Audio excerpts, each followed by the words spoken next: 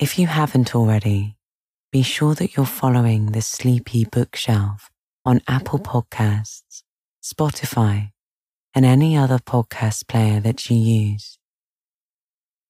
Also, if you have a moment, please rate and review the show on Apple Podcasts. You never know, your review may convince someone to listen and lead them to a good night's rest. And that's a wonderful gift. Thanks so much for your listenership and support. Good evening, and welcome to the Sleepy Bookshelf, where we put down our worries from the day and pick up a good book. I'm Elizabeth, your host, and I'm so glad you're here with me tonight. This evening we'll be continuing with The Hound of the Baskervilles. But before we open our book, take a moment here to recenter and relax. Start with a nice big stretch, really drawing your attention to the muscles in your legs and your back. Let them know that they can rest after a day of hard work. To clear your mind, let's take a deep breath in, collecting together all your thoughts and worries from the day. And when you exhale, I want you to audibly sigh them all away. Lovely. The last time we met, Dr. Watson was continuing his letter to Holmes, describing Mrs. Barrymore's revelation that the escaped convict on the moor was her brother. At once, Sir Henry and Watson ventured into the darkness of the moor in search of the criminal. Once outdoors, the two men were stopped by the low moaning sound Watson had heard when visiting Stapleton. Sir Henry was struck with fear, but decided to push through to find the convict. They found him, but as soon as they saw him, he leapt up and took off so fast that they could not keep up with him. Suddenly, on top of a nearby tor, Watson saw a grey figure of a man standing, staring at them.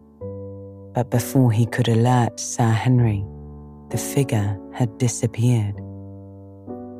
The following morning, Barrymore confronted Sir Henry, asking him not to get his brother-in-law arrested, for in a few days he was bound for South America by boat. Sir Henry agreed to keeping their secret, and in return, Barrymore confessed that he had discovered why Sir Charles had been waiting at the Yew Gate on the night of his death. According to a burned letter they had found in the fireplace of his study, he was waiting for a woman with the initials LL. And so we pick back up tonight, with Watson just discovering from Dr. Mortimer that Frankland, the law-obsessed neighbour, has a married daughter by the name of Laura Lyons in a nearby village, whose husband had left her. So relax and listen to the sound of my voice as I turn to the next pages of The Hound of the Baskervilles.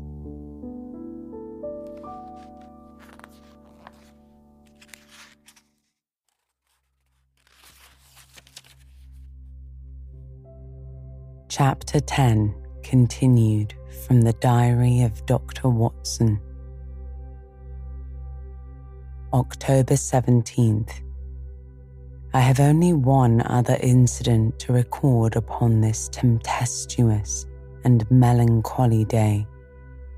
This was my conversation with Barrymore just now, which gives me one more strong card which I can play in due time. Mortimer had stayed to dinner, and he and the baronet played a game of cards afterwards. The butler brought me my coffee into the library, and I took the chance to ask him a few questions. "Well," said I, "has this precious relation of yours departed, or is he still lurking out yonder?" "I don't know, sir," said he. "I hope to heaven that he has gone, for he has brought nothing but trouble here. I have not heard of him since I left food out for him last, and that was 3 days ago." "Did you see him then?" I asked. "No, sir, but the food was gone when next I went that way," Barrymore answered. I questioned him further. "Then he was certainly there." "So you would think, sir," the butler said, "unless it was the other man who took it." I sat with my coffee cup halfway to my lips and stared at Barrymore. "You know that there is another man then?" "Yes, sir," said he. "There is another man upon the moor." "Have you seen him?" I asked. "No, sir," said Barrymore. "Selden told me of him, sir, a week ago or more. He is in hiding too, but he is not a convict as far as I can make out. I don't like it, Dr. Watson. I tell you straight, sir, that I don't like it." He spoke with a sudden passion of earnestness. "Now listen to me, Barrymore," I said. "I have no interest in this matter but that of your master. I have come here with no object except to help him. Tell me, frankly, what it is that you don't like." Barrymore hesitated for a moment, as if he regretted his outburst or found it difficult to express his own feelings in words. "It's all these goings-on, sir," he said at last, waving his hand towards the rain-lashed window which faced the moor. "There's foul play somewhere, and there's black villainy brewing, to that I'll swear. Very glad I should be to see Sir Henry on his way back to London again." "But what is it that alarms you?" I asked. "Look at Sir Charles's death," said the butler. "That was bad enough for all that the coroner said. Look at the noises on the moor at night. There's not a man who would cross it after sundown if he was paid for it. Look at this stranger hiding out yonder and watching and waiting. What's he waiting for? What does it mean? It means no good to anyone of the name of Baskerville, and very glad I shall be to quit of all of it on the day that Sir Henry's new servants are ready to take over the hall." "But about this stranger," said I. "Can you tell me anything about him? What did Selden say? Did he find out where he hid or what he was doing?" "He saw him once or twice, but he is a deep one and gives nothing away," said Barrymore. "At first he thought that he was the police, but he soon found out that he had some lay of his own. A kind of gentleman he was, as far as he could see, but what he was doing he could not make out." "And where did he say that he lived?" I inquired. "Among the old houses on the hillside," said the butler. "The stone huts where the old folk used to live." "But how about his food?" said I. "Selden found out that he has got a lad who works for him and brings all he needs," said he. I dare say he goes to Coombe Tracy for what he wants." "Very good, Barrymore," I said. "We may talk further of this some other time." When the butler had gone, I walked over to the black window and I looked through the blurred pane at the driving clouds and at the tossing outline of the wind-swept trees. It is a wild night indoors, and what must it be in a stone hut upon the moor?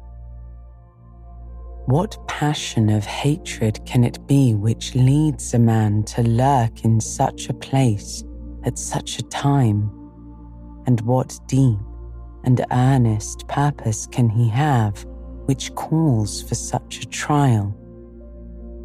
There, in that hut upon the moor, seems to lie the very centre of that problem which has vexed me so sorely. I swear that another day shall not have passed before I have done all that a man can do to reach the heart of the mystery. Chapter 11. The Man on the Tour. The extract from my private diary, which forms the last chapter, has brought my narrative up to the 18th of October, a time when these strange events began to move swiftly towards their terrible conclusion. The incidents of the next few days are indelibly graven upon my recollection, and I can tell them without reference to the notes made at the time.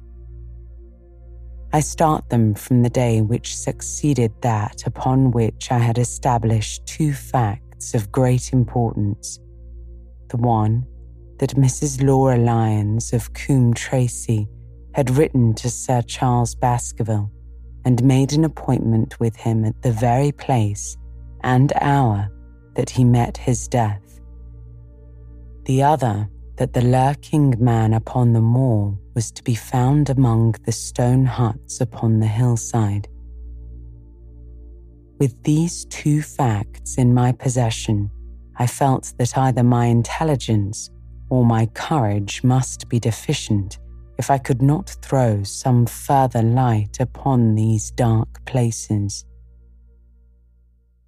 I had no opportunity to tell the baronet what I had learned about Mrs. Lyons upon the evening before, for Dr. Mortimer remained with him at cards until it was very late.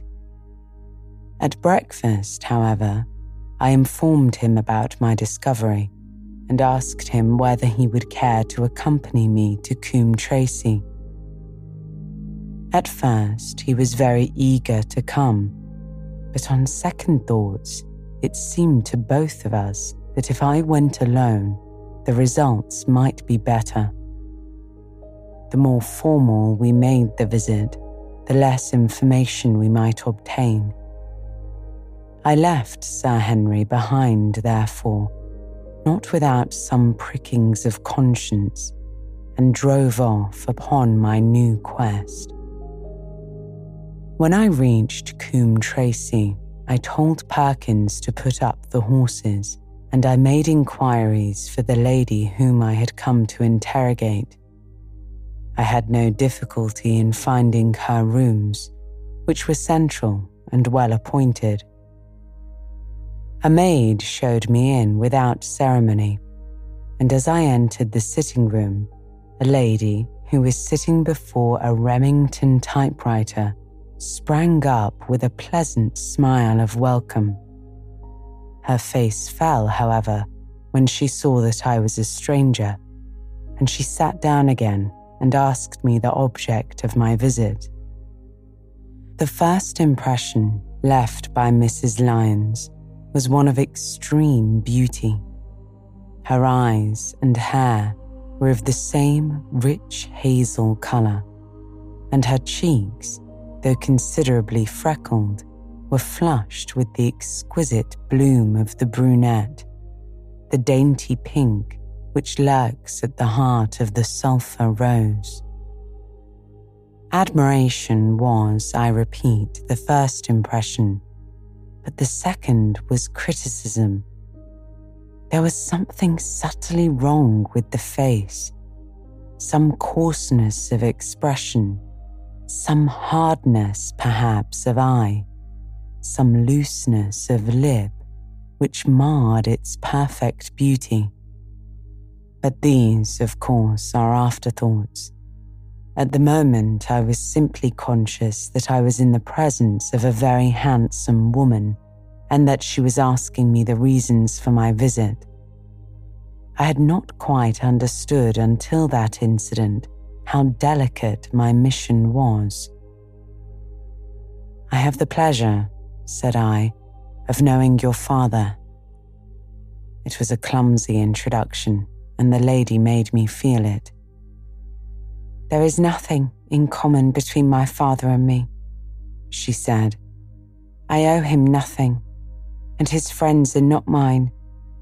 If it were not for the late Sir Charles Baskerville and some other kind hearts, I might have starved for all that my father cared." "It was about the late Sir Charles Baskerville that I have come here to see you," I told her.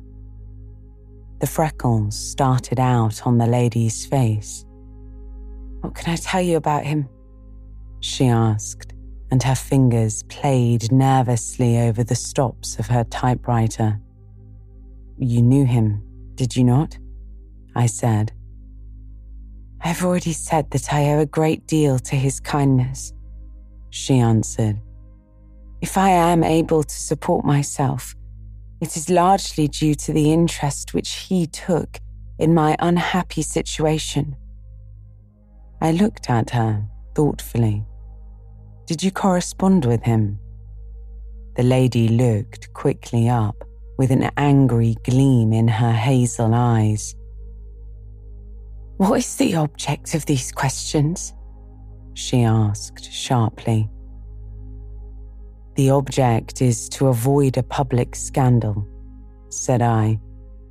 "It is better that I should ask them here than the matter should pass outside our control." She was silent, and her face was still very pale. At last she looked up with something reckless and defiant in her manner. "Well, I'll answer," she said. "What are your questions?" "Did you correspond with Sir Charles?" I asked. She nodded. "I certainly wrote to him once or twice to acknowledge his delicacy and his generosity." "Have you the dates of those letters?" I asked. She shook her head. "No." "Have you ever met him?" I questioned. "Yes," she said. "Once or twice, when he came into Coombe Tracy. He was a very retiring man, and he preferred to do good by stealth." "But if you saw him so seldom and wrote so seldom," said I, "how did he know enough about your affairs to be able to help you, as you say that he has done?"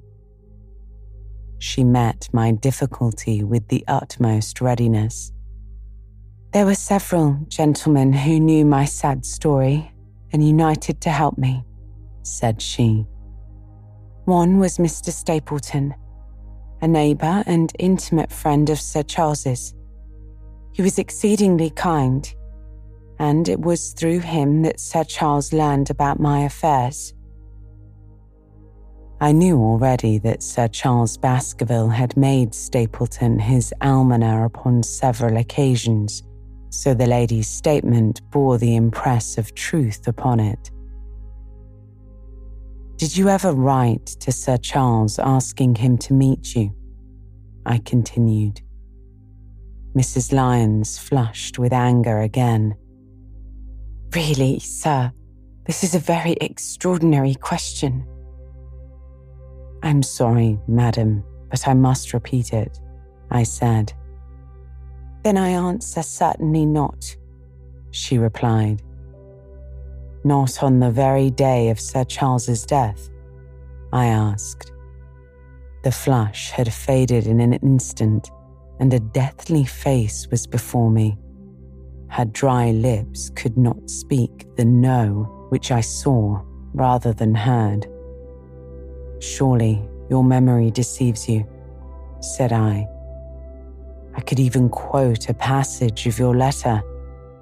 It ran, 'Please, please, as you are a gentleman, burn this letter and be by the gate at 10 o'clock. I thought that she had fainted, but she recovered herself by a supreme effort. "Is there no such thing as a gentleman?" she gasped. "You do Sir Charles an injustice," I said. "He did burn the letter, but sometimes a letter may be legible even when burned. You acknowledge now that you wrote it." "Yes, I did write it," she said, pouring out her soul in a torrent of words. "I did write it. Why should I deny it? I have no reason to be ashamed of it. I wished him to help me. I believed that if I had an interview, I could gain his help, so I asked him to meet me." "But why at such an hour?" I said. "Because I had only just learned that he was going to London the next day and might be away for months," said she. "There were reasons why I could not get there earlier." "But why a rendezvous in the garden instead of a visit to the house?" I asked. She looked at me incredulously.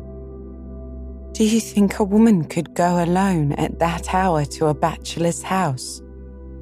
"Well," I said, "what happened when you did get there?" She sighed. "I never went." "Mrs. Lyons," I implored her. "No, I swear it to you on all I hold sacred. I never went. Something intervened to prevent my going." "Well, what was that?" I asked. "That is a private matter," she said. "I cannot tell it." "You acknowledge then that you made an appointment with Sir Charles at the very hour and place at which he met his death," said I. "But you deny that you kept the appointment." She nodded. "That is the truth."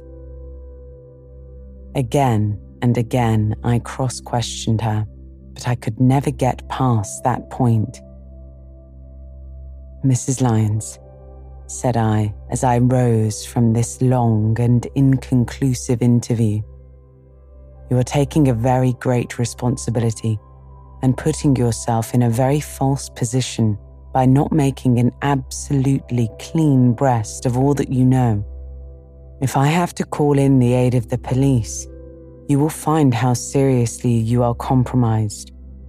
If your position is innocent, why did you in the first instance deny having written to Sir Charles upon that date?"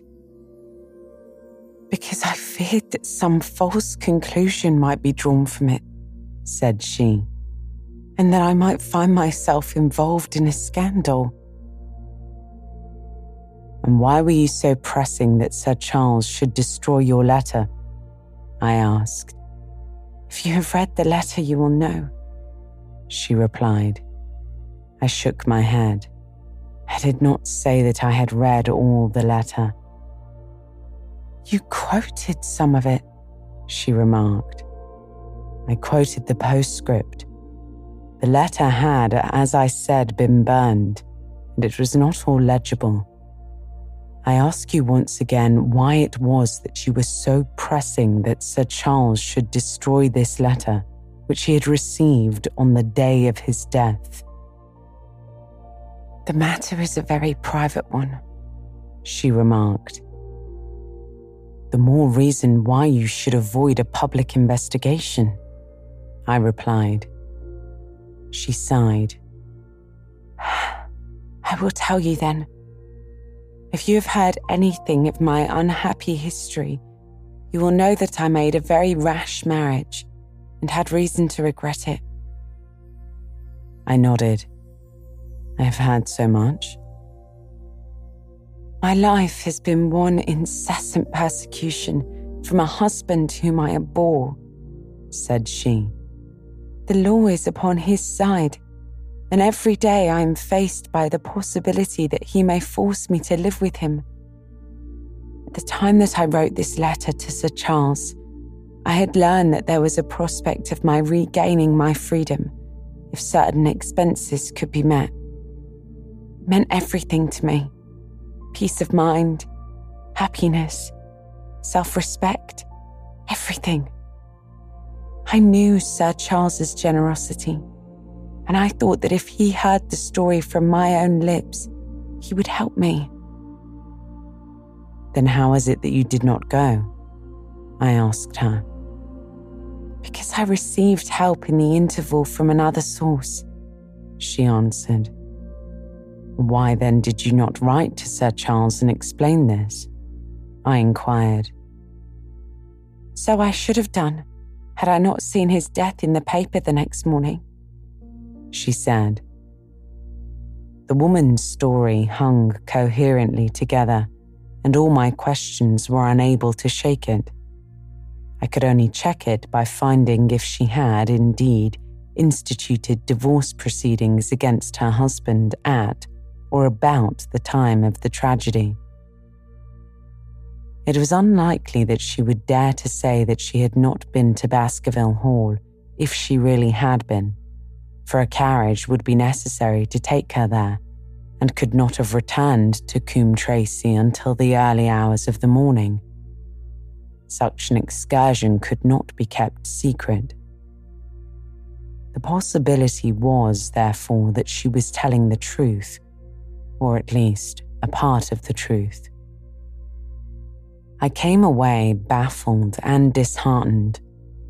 Once again, I had reached that dead wall which seemed to be built across every path by which I tried to get at the object of my mission.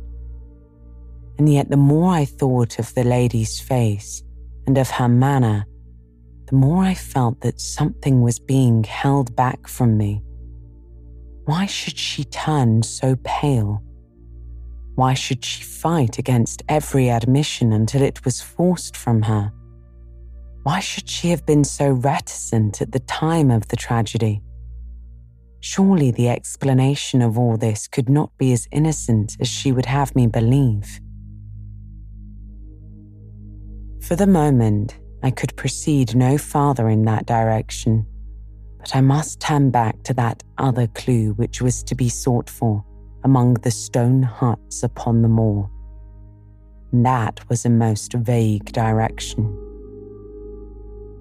I realized it as I drove back and noted how hill after hill showed traces of the ancient people.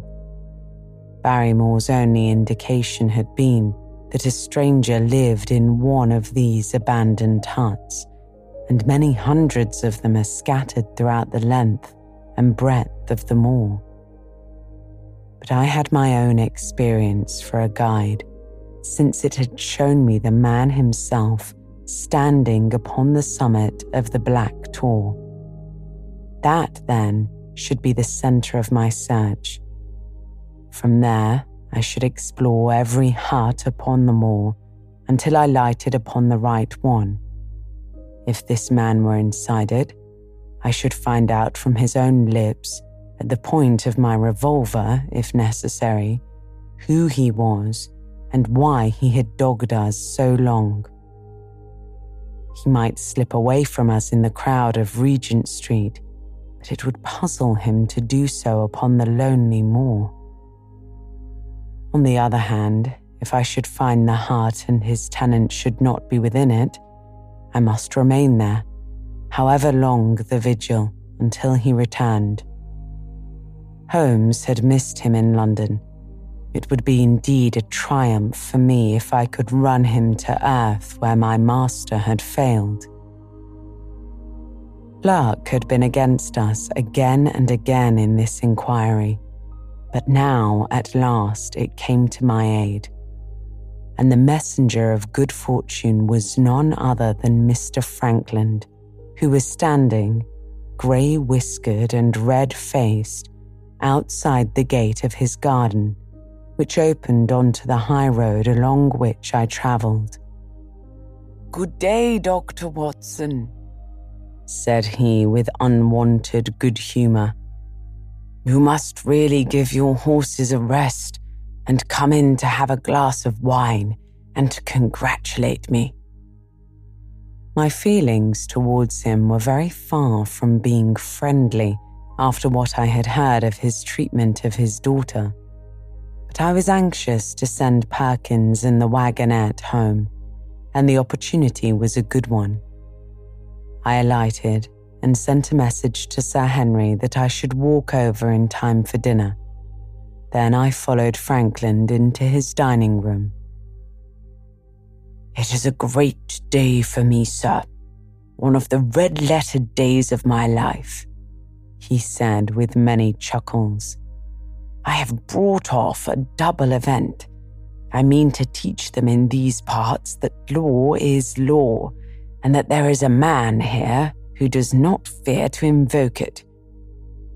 I have established a right-of-way through the centre of Old Middleton's Park, within 100 yards of his own front door. What do you think of that? We'll teach those magnates that they cannot ride roughshod over the rights of the commoners. And I've closed the wood where the Fernworthy folk used to picnic. These infernal people seem to think that there are no rights of property, and that they can swarm where they like with their papers and their bottles. Both cases decided, Dr. Watson, and both in my favour. I haven't had such a day since I had Sir John Morland for trespass because he shot his own warren." "How on earth did you do that?" I asked. "Look it up in the book, sir," said he. "It will repay reading Frankland v. Morland, Court of Queen's Bench. It cost me £200, but I got my verdict." "Did it do you any good?" I inquired. "None, sir, none," said Frankland. "I am proud to say that I had no interest in the matter. I act entirely from a sense of public duty. I have no doubt, for example, that the Fernworthy people will burn me in effigy tonight. I told the police last time they did it that they should stop these disgraceful exhibitions. The county constabulary is in a scandalous state, sir, and has not afforded me the protection to which I am entitled. The case of Frankland v. Regina will bring the matter before the attention of the public. I told them that they would have an occasion to regret their treatment of me, and already my words have come true." "How so?" I asked. The old man put on a very knowing expression. "Because I could tell them what they are dying to know, but nothing would induce me to help the rascals in any way." I had been casting round for some excuse by which I could get away from his gossip, but now I began to wish to hear more of it. I had seen enough of the contrary nature of the old sinner to understand that any strong sign of interest would be the surest way to stop his confidences. "Some poaching case, no doubt," said I with an indifferent manner. "Ha, my boy, a very much more important matter than that," said he. "What about the convict on the moor?" I stared. "You don't mean to know that you know where he is?" said I. "I may not know exactly where he is," he answered, "but I'm quite sure that I could help the police to lay their hands on him. Has it never struck you that the way to catch a man was to find out where he got his food and so trace it to him? He certainly seemed to be getting uncomfortably near the truth. "No doubt," said I. "But how do you know that he is anywhere upon the moor?" "I know it because I have seen with my own eyes the messenger who takes him his food," Frankland replied. My heart sank for Barrymore. It was a serious thing to be in the power of this spiteful old busybody. But his next remark took a weight from my mind. "You'll be surprised to hear that his food is taken to him by a child," said he. "I see him every day through my telescope upon the roof. He passes along the same path at the same hour, and to whom should he be going, except to the convict?" Here was luck indeed, and yet I suppressed all appearance of interest. A child. Barrymore had said that our unknown was supplied by a boy. It was on his track and not upon the convicts that Frankland had stumbled. If I could get his knowledge, it might save me a long and weary hunt. But incredulity and indifference were evidently my strongest cards. "I should say that it was much more likely that it was the son of one of the moorland shepherds taking out his father's dinner," I remarked. The last appearance of opposition struck fire out of the old autocrat. His eyes looked malignantly at me, and his grey whiskers bristled like those of an angry cat. "Indeed, sir," said he, pointing out over the wide-stretching moor. "Do you see that black tor over yonder? Well, do you see the low hill beyond with the thorn bush upon it? It is the stoniest part of the whole moor. Is that a place where a shepherd would be likely to take his station? Your suggestion, sir, is a most absurd one." I meekly answered that I had spoken without knowing all the facts. My submission pleased him and led him to further confidences. "You may be sure, sir, that I have very good grounds before I come to an opinion," he said. "I have seen the boy again and again with his bundle, every day, and sometimes twice a day. But wait a moment, Dr. Watson. Do my eyes deceive me? Or is there at the present moment something moving upon that hillside?" It was several miles off, but I could distinctly see a small, dark dot against the dull green and grey. "Come," said Frankland, rushing upstairs. "You will see with your own eyes and judge for yourself." The telescope, a formidable instrument mounted upon a tripod, stood upon the flat leads of the house. Frankland clapped his eye to it and gave a cry of satisfaction. "Quick, Dr. Watson, quick, before he passes over the hill." There he was, sure enough, a small urchin with a little bundle upon his shoulder, toiling slowly up the hill. When he reached the crest, I saw the ragged, uncouth figure outlined for an instant against the cold blue sky.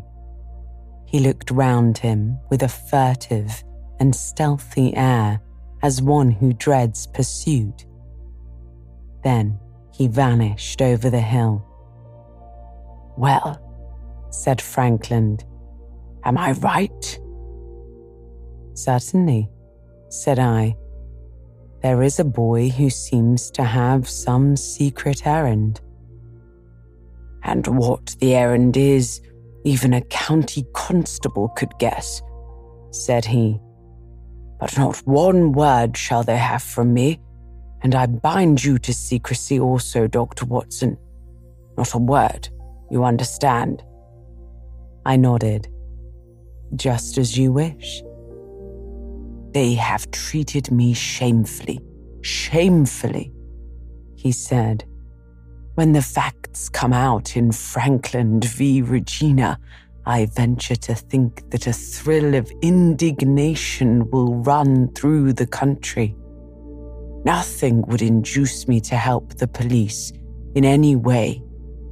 For all they cared, it might have been me instead of my effigy which these rascals burned at the stake. Surely you are not going. You will help me to empty the decanter in honor of this great occasion." But I resisted all his solicitations and succeeded in dissuading him from his announced intention of walking home with me. I kept the road as long as his eye was on me, and then I struck off across the moor and made for the stony hill over which the boy had disappeared. Everything was working in my favor, and I swore that it should not be through lack of energy or perseverance that I should miss the chance which fortune had thrown in my way. The sun was already sinking when I reached the summit of the hill, and the long slopes beneath me were all golden green on one side and grey shadow on the other. A haze lay low upon the farthest skyline, out of which jutted the fantastic shapes of Belliver and Vixen Tor. Over the wide expanse there was no sound and no movement. One great grey bird, a gull or curlew, soared aloft in the blue heaven. He and I seemed to be the only living things between the huge arch of the sky and the desert beneath it. The barren scene, the sense of loneliness, and the mystery and urgency of my task all struck a chill into my heart. The boy was nowhere to be seen, but down beneath me in a cleft of the hills there was a circle of the old stone huts, and in the middle of them there was one which retained sufficient roof to act as a screen against the weather. My heart leapt within me as I saw it. This must be the burrow where the stranger lurked. At last, my foot was on the threshold of his hiding place. His secret was within my grasp. As I approached the hut, walking as warily as Stapleton would do when with poised net he drew near the settled butterfly, I satisfied myself that the place had indeed been used as a habitation. A vague pathway among the boulders led to the dilapidated opening which served as a door. All was silent within. The unknown might be lurking there, or he might be prowling on the moor. My nerves tingled with the sense of adventure. Throwing aside my cigarette, I closed my hand upon the butt of my revolver, and walking swiftly up to the door, I looked in. The place was empty. But there were ample signs that I had not come upon a false scent. This was certainly where the man lived. Some blankets, rolled in a waterproof, lay upon that very stone slab upon which Neolithic man had once slumbered. The ashes of a fire were heaped in a rude grate. Beside it lay some cooking utensils and a bucket half full of water. A litter of empty tins showed that the place had been occupied for some time, and I saw, as my eyes became accustomed to the checkered light, a pannikin and half a bottle full of spirits standing in the corner. In the middle of the hearth, a flat stone served the purpose of a table, and upon this stood a small cloth bundle, the same, no doubt, which I had seen through the telescope upon the shoulder of the boy. It contained a loaf of bread, tinned meat, and 2 tins of preserved peaches. As I set it down again, after having examined it, my heart leapt to see beneath it there lay a sheet of paper with writing upon it. I raised it, and this was what I read, roughly scrawled in pencil. Dr. Watson has gone to Coombe Tracy. For a minute, I stood there with the paper in my hands, thinking out the meaning of this curt message. It was I then, and not Sir Henry, who was being dogged by this secret man. He had not followed me himself, but he had seen an agent, the boy, perhaps, upon my track, and this was his report. Possibly I had taken no step since I had been upon the moor which had not been observed and reported. Always there was this feeling of an unseen force, a fine net drawn around us with infinite skill and delicacy, holding us so lightly that it was only at some supreme moment that one realized that one was indeed entangled in its meshes. If there was one report, there might be others, so I looked round the hut in search of them. There was no trace, however, of anything of the kind, nor could I discover any sign which might indicate the character or intentions of the man who lived in this singular place, save that he must be of Spartan habits and cared little for the comforts of life. When I thought of the heavy rains and looked at the gaping roof, I understood how strong and immutable must be the purpose which had kept him in that inhospitable abode. Was he our malignant enemy, or was he by chance our guardian angel?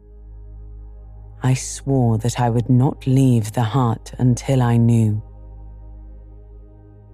Outside, the sun was sinking low, and the west was blazing with scarlet and gold. Its reflection was shot back in ruddy patches by the distant pools which lay amid the great Grimpen mire. There were the 2 towers of Baskerville Hall, and there a distant blur of smoke which marked the village of Grimpen. Between the 2, behind the hill, was the house of the Stapletons. All was sweet and mellow and peaceful in the golden evening light. And yet, as I looked at them, my soul shared none of the peace of nature at the vagueness and the terror of that interview, which every instant was bringing nearer.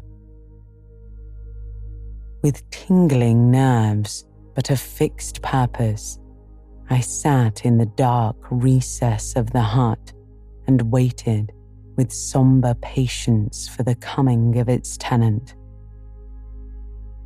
And then, at last, I heard him. Far away came the sharp clink of a boot striking upon a stone. Then another, and yet another, coming nearer and nearer.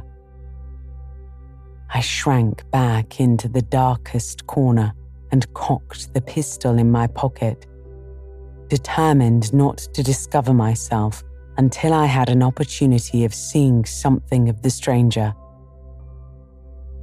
There was a long pause, which showed that he had stopped. Then, once more, the footsteps approached, and a shadow fell across the opening of the hut. "It's a lovely evening, my dear Watson," said a well-known voice. "I really think you will be more comfortable outside than in."